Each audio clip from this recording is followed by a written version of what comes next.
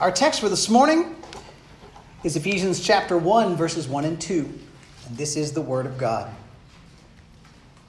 Paul, an apostle of Christ Jesus, by the will of God, to the saints who are in Ephesus and are faithful in Christ Jesus, grace to you and peace from God our Father and the Lord Jesus Christ. Will you pray with me? Father, it is thrilling for me to start this new book that we study, to open the Word, and I pray to have grace to speak over our souls and to have an invitation to Christ and to have reminders of your wonderful, wonderful works in history and today. Please, God, speak to us in your Word. Grow us, challenge us, and change us. We ask it in Christ's name. Amen. You can be seated. So, what can God do with you? I mean, what's the real answer, right? I mean, we're in church. You know you've got to answer this with theological soundness because you're in church and that's your job. We are supposed to say that God can do with us anything He wants. He is almighty, right? God is almighty. God is all-knowing, yes? God parted the Red Sea, right? God fed Israel in the desert. God killed Goliath with David's slingshot. Oh, He also created the universe out of nothing. God can do anything He wants. And that means that God is able to do anything with you. And anything with me. We know it, right? We know this if we have to answer that question like it's a quiz question, right? If you had A, B, or C, and B is anything He wants with me, God can do, you would know to check that box, right? But do we know it with our hearts when we live day to day to day to day? When you look at your life, do you really believe that God can do something glorious with you? And you know who you are, right? You know where you've been. You know the things you've done in your past. You know the opportunities that you have not taken advantage of that you should have. You know your intellectual limits. Do any of us feel those today? Yeah. You know the weakness of your body. You know the weakness of your willpower. You know how easily you are distracted. You know that you're not worthy. So can God really, really, really do something with you? As we begin this morning, a brand new series, we're going to find some hints in the Word of God that the Lord indeed can do something great with people like you and people like me. God uses all sorts of folks to bring honor to His name. God uses the weak. How many of you are glad God uses the weak? Yeah, right? God uses people who have pasts. How many of you are glad God can use somebody who has a past? Right?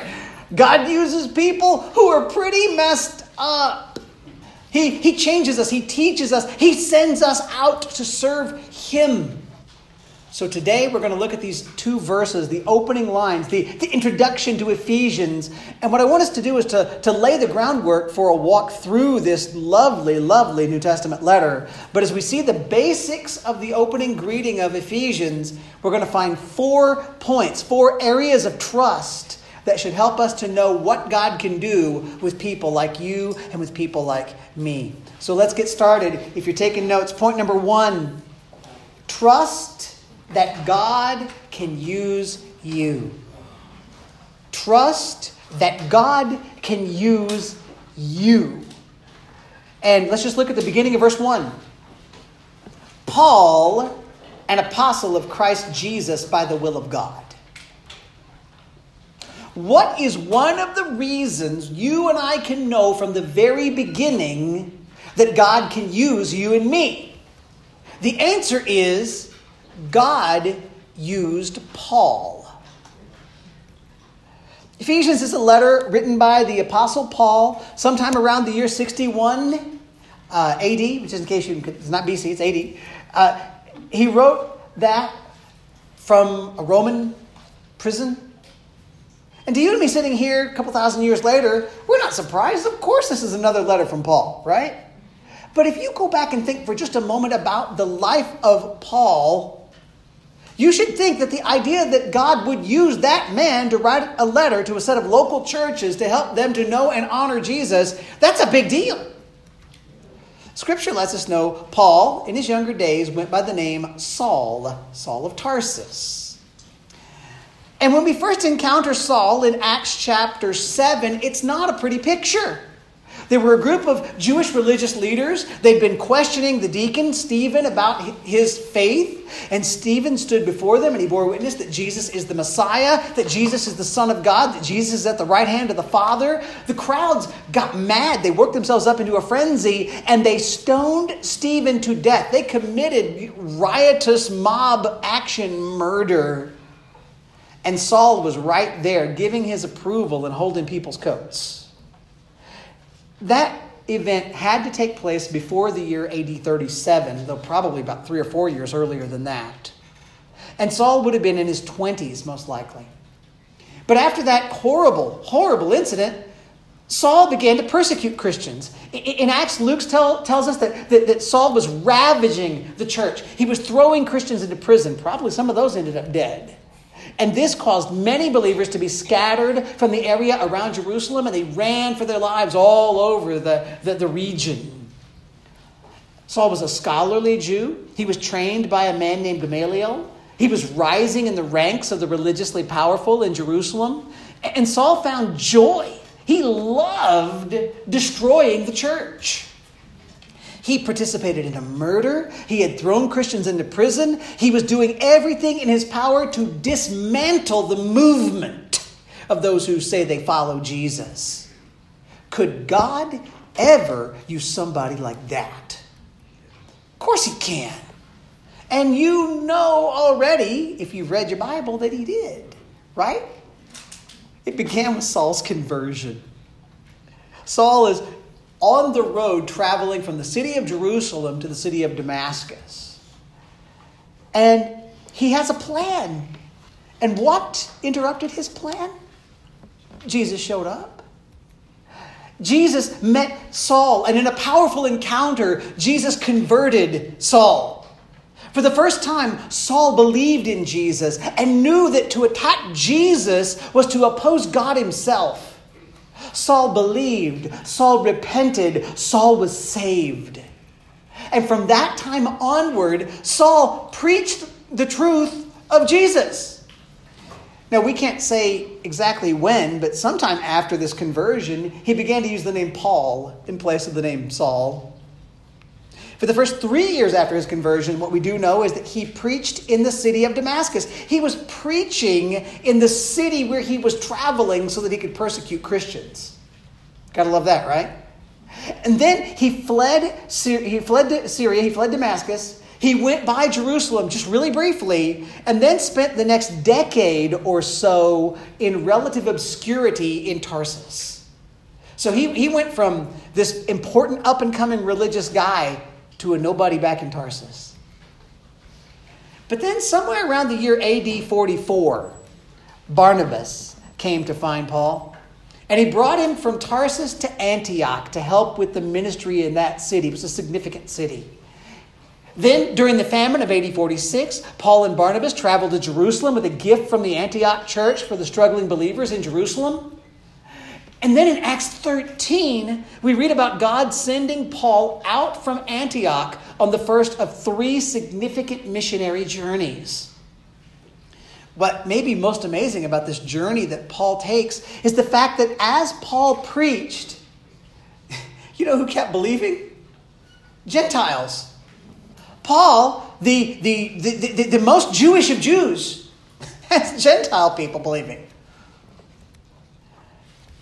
They believed as Paul proclaimed this gospel. Paul proclaimed a gospel that he had previously tried to destroy to a people he had previously shunned. Acts 15, Paul was a part of the Jerusalem Council. That was AD 49.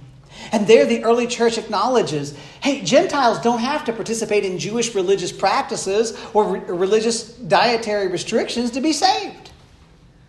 Then, after the Jerusalem Council, Paul starts his second missionary journey, going with Silas. That was probably AD 49 to 52, and covers cities in Asia Minor and cities in Europe. And Paul ministers, and he begins to see more and more Gentile converts. And during this journey, this second missionary journey, we know Paul began to write letters to churches that he had been through. And those letters Paul wrote, they are preserved for you and me as books of the New Testament. Probably the first book Paul ever wrote that gets recorded in Scripture for us is the book of 1 Thessalonians, his first letter to believers in Thessalonica. Some people might say Galatians was earlier than that, but I don't think so. And then Paul, he's headed back to Antioch at the end of that second missionary journey.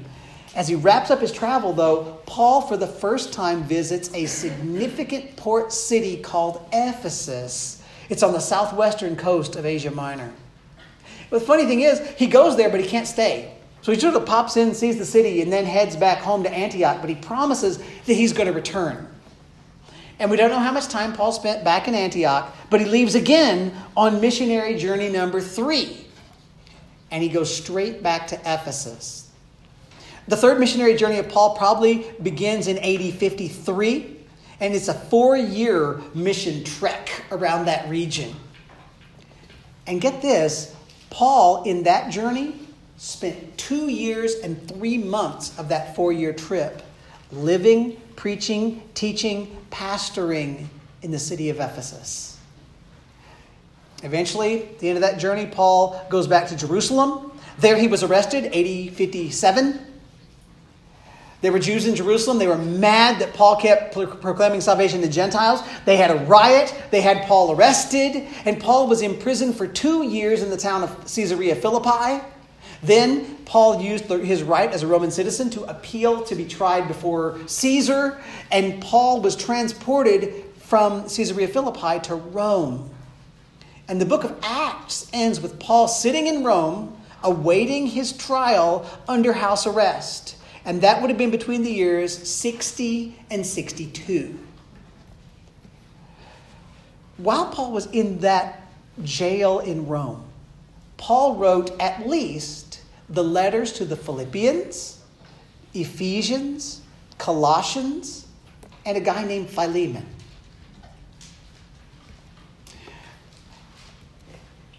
It's what's really cool to me, like one of those historical moments. You ever notice, like sometimes in life, moments happen in history and you only find out later that was a big deal?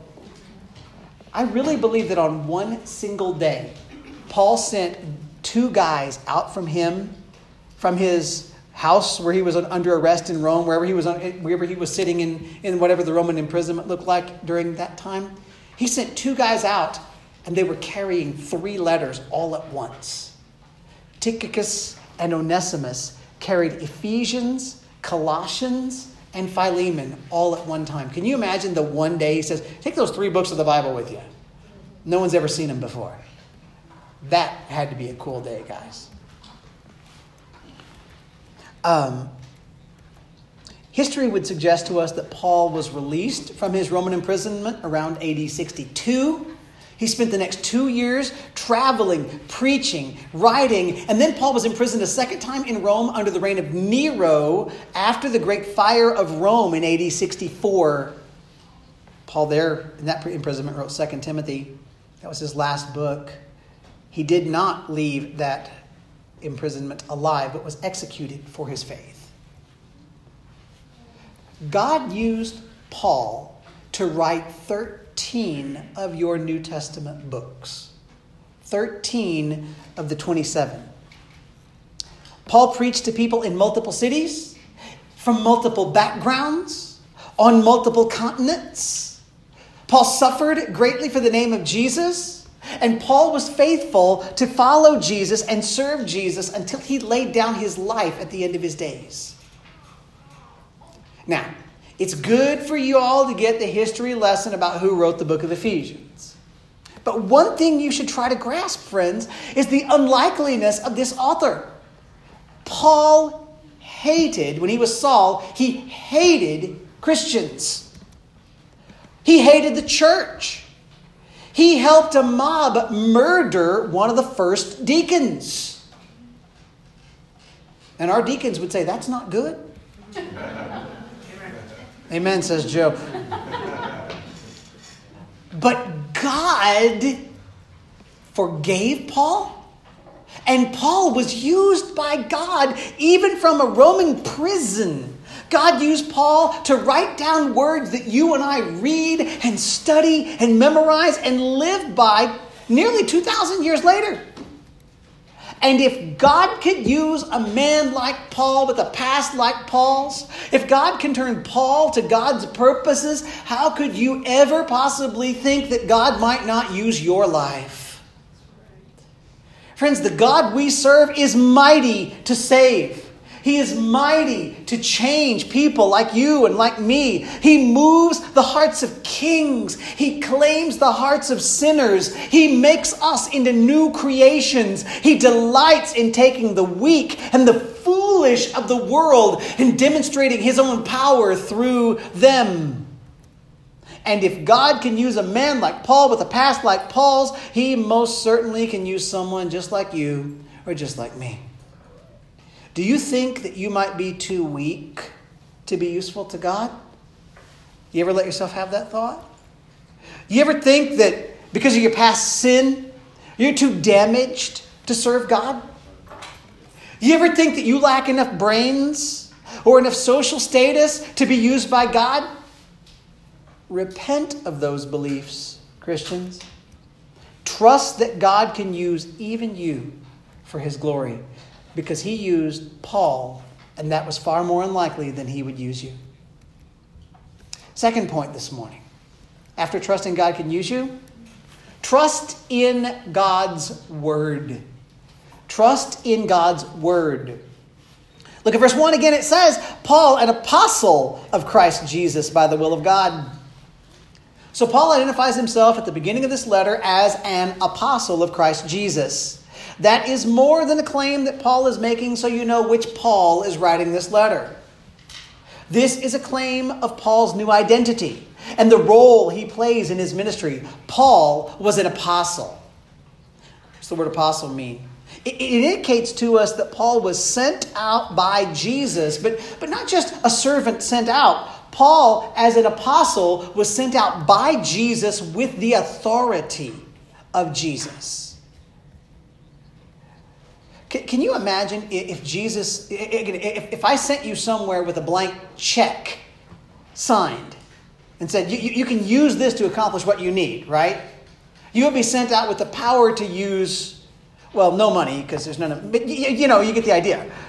You would have my authority to do things, to transact business under my name. Paul was sent out with Jesus' authority to tell us things in Jesus' name. So when we read this letter in the opening line that it's from Paul, an apostle of Christ Jesus, we have to immediately recognize this is a letter that is claiming divine authority. Paul's not writing just a helpful bit of advice. Paul's writing to us the very word of God. Paul's writing Scripture, Holy Scripture. Paul has written the word of God under the authority and the inspiration of God. And what we will read in the book of Ephesians, it is the very voice of God speaking to us. What we will read in Ephesians is as true and trustworthy as is the God who made us. What we will read in Ephesians is as binding over your life and mine as is any word ever spoken by God. So, over the next few months, as we read through, as we study Ephesians, trust in God's word. It is Scripture, breathed out by God, profitable for teaching, reproof, correction, and training in righteousness. It is the word of God, living and active, sharper than any two-edged sword. This is the word of God, not from any man's own interpretation. No, Paul, like the prophets of old, was carried along by the Holy Spirit as he recorded for us the very word and very intent of God. And even now, as you think that through, let it call you to submit yourself once again to the authority of the Word of God. There's no voice you have ever heard. There is no teacher you've ever heard. There's no spiritual experience that you've ever had. There's no vision or dream or anything else any human has ever claimed that is as authoritative as the written down Word of God that we hold in our dear hands today. Third point. Let's keep going. You still awake with me, by the way? Okay, I'm just checking. I never know. Trust in God's sovereignty. Third point is trust in God's sovereignty. Look at verse 1 again. Paul, an apostle of Christ Jesus, how? By the will of God. To the saints who are in Ephesus and are faithful in Christ Jesus.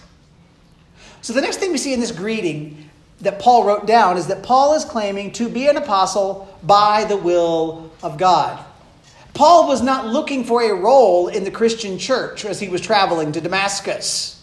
He was opposing the church when Jesus grabbed him, changed him, and rescued him.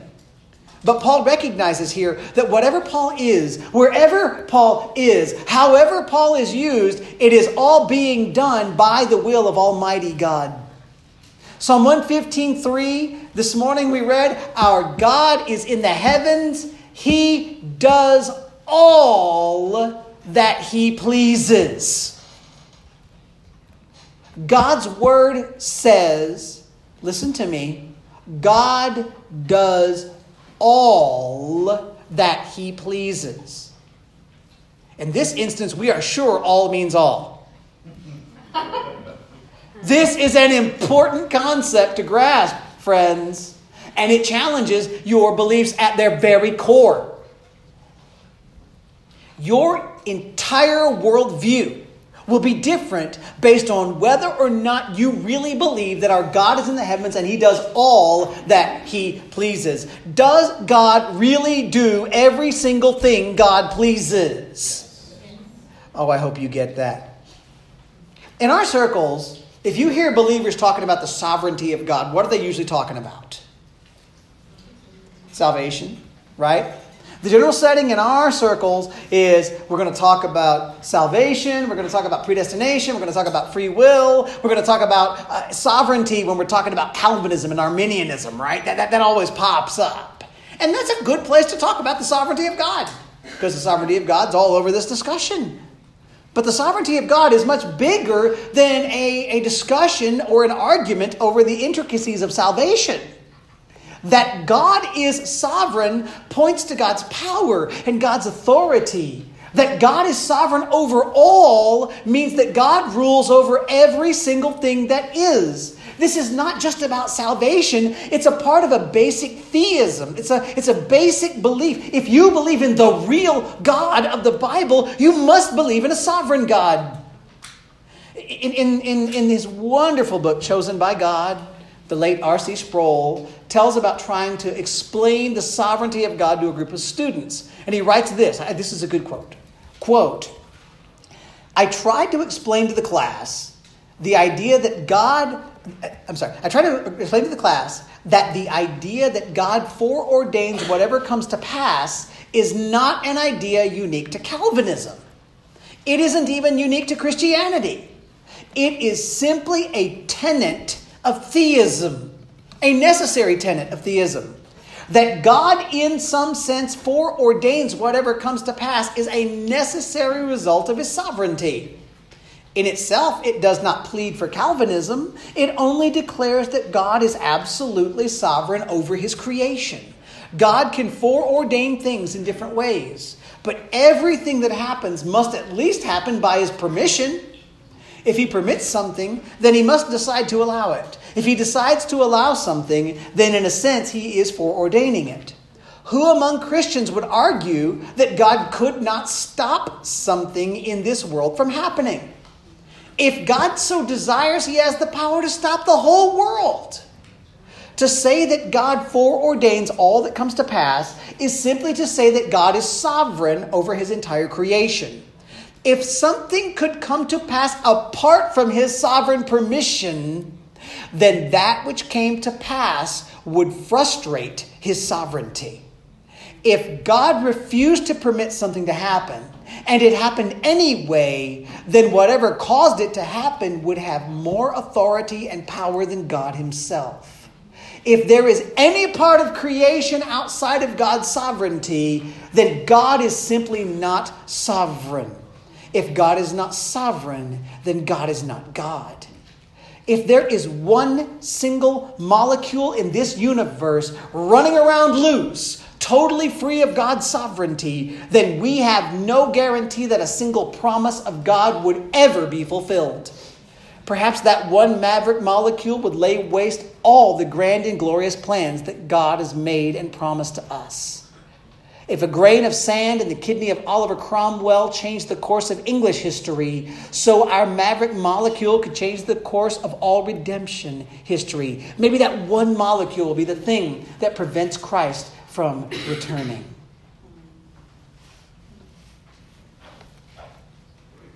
In verse 1, when Paul affirms that his apostleship is by the will of God, he points us to the fact that the will of God, the ultimate will of God, the sovereign will of God is not ever thwarted.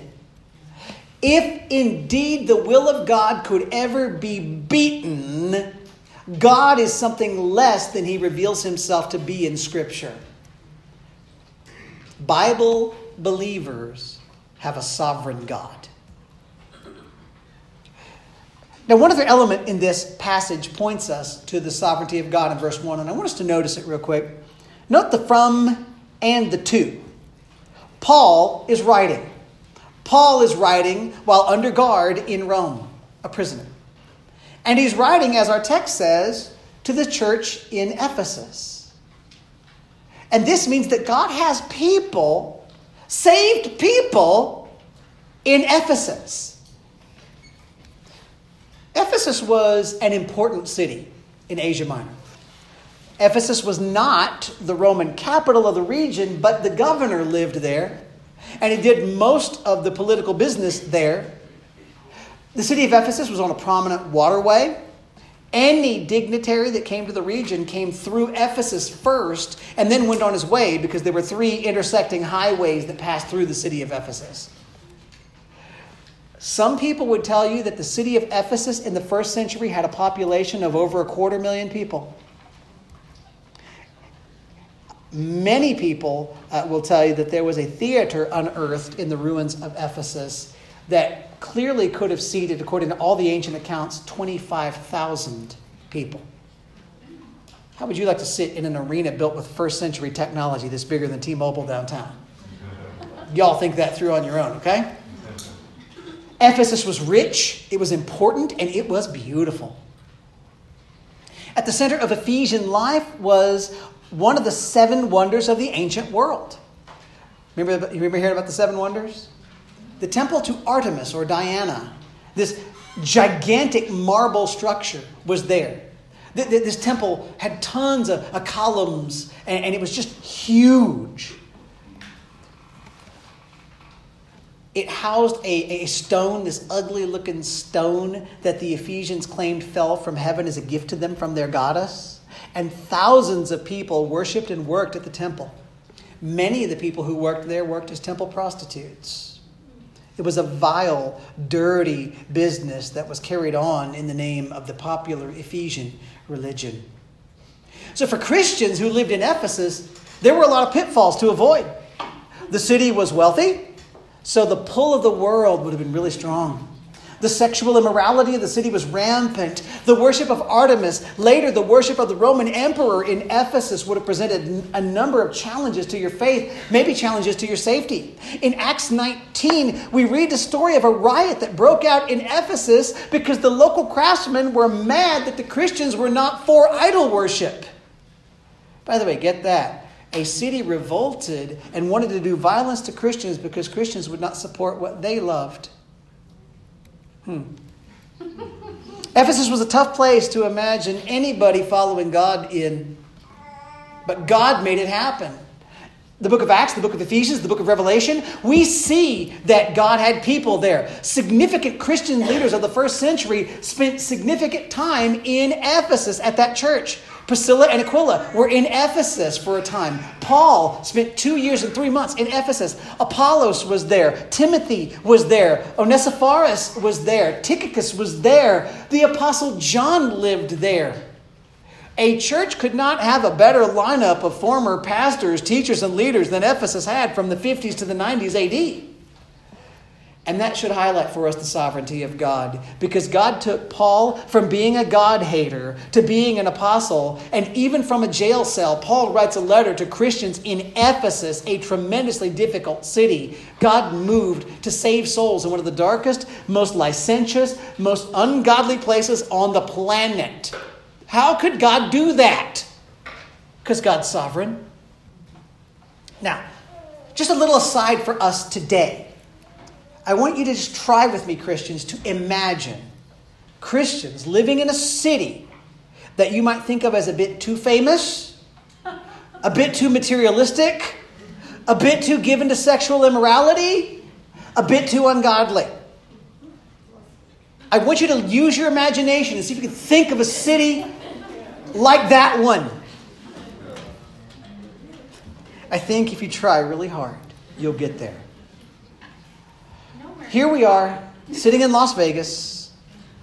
What is our city known for? It's a place given over to sinful excess of every style.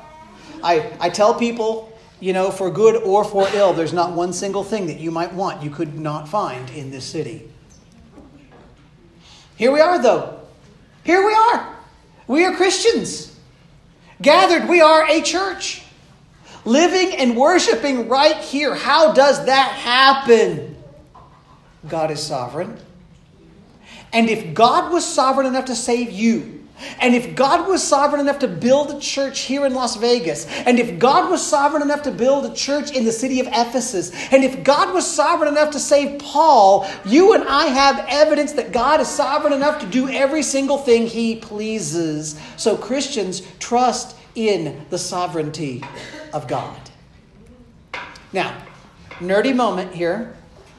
There are scholars who would suggest to you that this letter of Ephesians was not actually written specifically for the church in Ephesus. Some of the old manuscripts, some of the important manuscripts, the two words in Ephesus in verse 1 are not there. It talks about to the saints who are faithful in Christ Jesus, but it doesn't say in Ephesus. But in all of the old manuscripts that have headings, all the manuscripts that have labels, it's always been understood as Paul's letter to the Ephesians. So what happens here? I believe what happened here is pretty simple. Paul did write this letter to the Ephesians, and it was intended for other churches as well. You study this book, and you'll see that it reads like a letter that's intended for more than one church in Asia Minor, not just one. So probably here that what Paul did was he told Tychicus to escort Onesimus from Rome back to Colossae, because that's where Philemon lived. Onesimus was Philemon's runaway slave. Remember? So Paul says, Tychicus, you walk Onesimus back to Philemon so we can deal with that issue, and take a letter to the church of Colossae. But since you guys are going to your first stop once you get off the boat is going to be Ephesus, I've got another letter for you. It's a more general letter that I want you to send first to the church in Ephesus, and it will probably go from Ephesus all around the circle of churches in that region. Does that seem unreasonable to you? You ever read Revelation? Yeah. We start with Ephesus, then what? Smyrna, Thyatira, Pergamum, Sardis, Philadelphia, Laodicea. Am I missing one? Who am I missing? Sardis, did I say? Anyway, and then, of course, Colossae was right in that same region. And I'll tell you what. If you say, this wasn't to Ephesus, this was to all those churches in that area. Okay, fine. I believe the fact that God had believing Christians in all of those cities testifies to the glorious sovereignty of God, because they shouldn't have been able to have a church survive there. God did God stuff. All right, there's the history stuff covered. Ephesians was written by Paul. It was written while Paul was under house arrest in Rome. It was written to Ephesus and the churches around there, to be circulated around the churches there around the year AD 61 or 62. Maybe, just maybe, by the way, when you looked at the end of Colossians in 4:16, when Paul says, read the letter that will come to you from Laodicea, that might be a reference to this book, because Paul knew it would go through Laodicea before it got to Colossae. Who knows? Now, one more last thing I want you to catch from the greeting in this letter before we go on. Point number 4. Trust in Christ for salvation. We got trust that God can use you, trust in God's word, trust in God's sovereignty, trust in Christ for salvation. The end of 1 through 2 says the letter is to the saints who are in Ephesus and are faithful in Christ Jesus. Grace to you and peace from God our Father and the Lord Jesus Christ. Look at the end of verse 1, the 2 words used for the people who were going to receive this letter. Paul calls them saints who are faithful in Christ Jesus.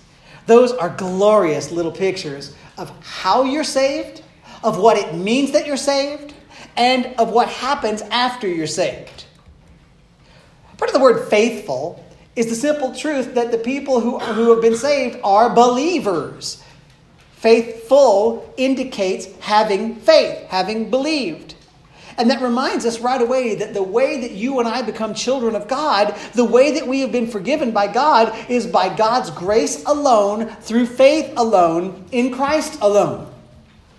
Christianity is different than any other world religion in the fact that you and I will never teach, if we're being biblical, we will never teach that anybody is made right by their behavior.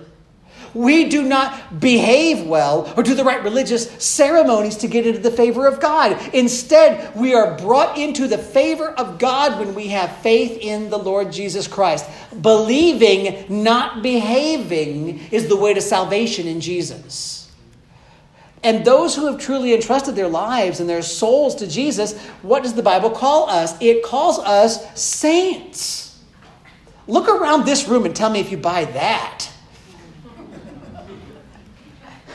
That's the word Paul uses for Christians. And it's a precious word. The word saint in Greek is a play on the word for holy.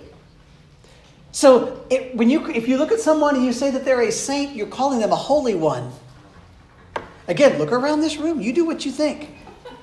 But stop and think. Stop and think. You and I, if we know ourselves, we know we're sinners, right? Yes. Anybody here want to say, oh, not me, I'm pretty good? No takers. We're not saints by our nature. We're not even saints by our behavior. This is the glory of the gospel. When sinners who deserve the judgment of God believe in Jesus and Jesus alone for salvation, God gives us a brand new identity. No longer are you under the wrath of God. Instead, God cleans your accounts and credits your account with the perfection of Jesus Christ. So even though you know how bad you've been, you know how bad you sometimes can still be, God looks at you through the cleansing blood of Jesus Christ and calls you Saint, Holy One. And then there's one more application of the word faithful, because I want to keep it.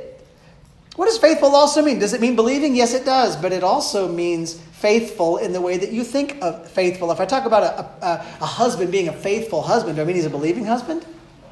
Maybe, but what else might I mean? I might mean that he's changed, that he is faithful in keeping his word, his vows. Those who believe in Jesus, who are made saints by God, they are changed by God. And we begin to turn away from sin and begin to obey the commands of God for the glory of God.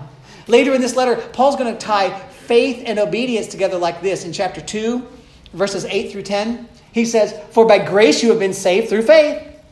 And this is not your own doing, it's the gift of God, not a result of works, so that no one may boast. For we are his workmanship, created in Christ Jesus for good works, which God prepared beforehand that we should walk in them." So you trust in Christ to make you holy. You believe in Jesus. You renounce your sin, and God makes you into a saint of God by his decree. And then, once that's happened, you can begin to live a faithful life as his workmanship, created for good works in Christ Jesus. And then verse 2 says, grace to you and peace from God our Father and the Lord Jesus Christ. So here Paul gives you a sweet little greeting for the believers. It combines Jewish elements and Greek elements of typical greeting. And it combines two important words, grace and peace. If you're given grace, that means you are given kindness or favor that you don't deserve. You ever been given kindness or favor that you don't deserve? I bet you have. When we trust Jesus, we find that we are under the grace of God. God looks at us with favor that Jesus earned, not us.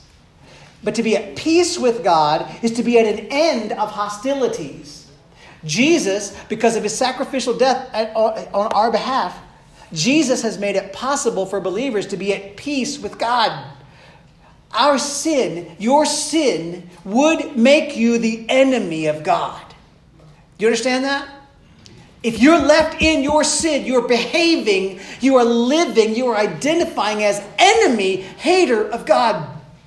But God, because of Jesus, the blood of Jesus, that takes that enemy status away and makes us at peace with God. And it's more than just at peace. It's in a loving family relationship with God. We'll talk about that next week. More than just a greeting here. This text reminds us that we must first have the grace of God if we're going to find ourselves at peace with God.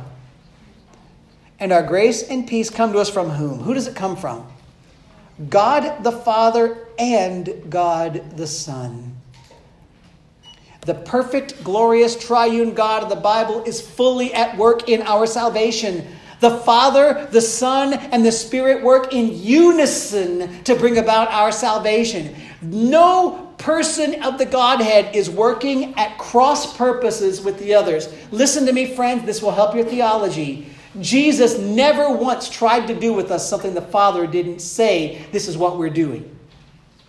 The Father and the Son are in lockstep in how they will save, in who they will save, in when they will save, in every bit. And the Holy Spirit's right there in the process. There is no cross purposes at all in the Godhead, in the one true God who is God in three persons.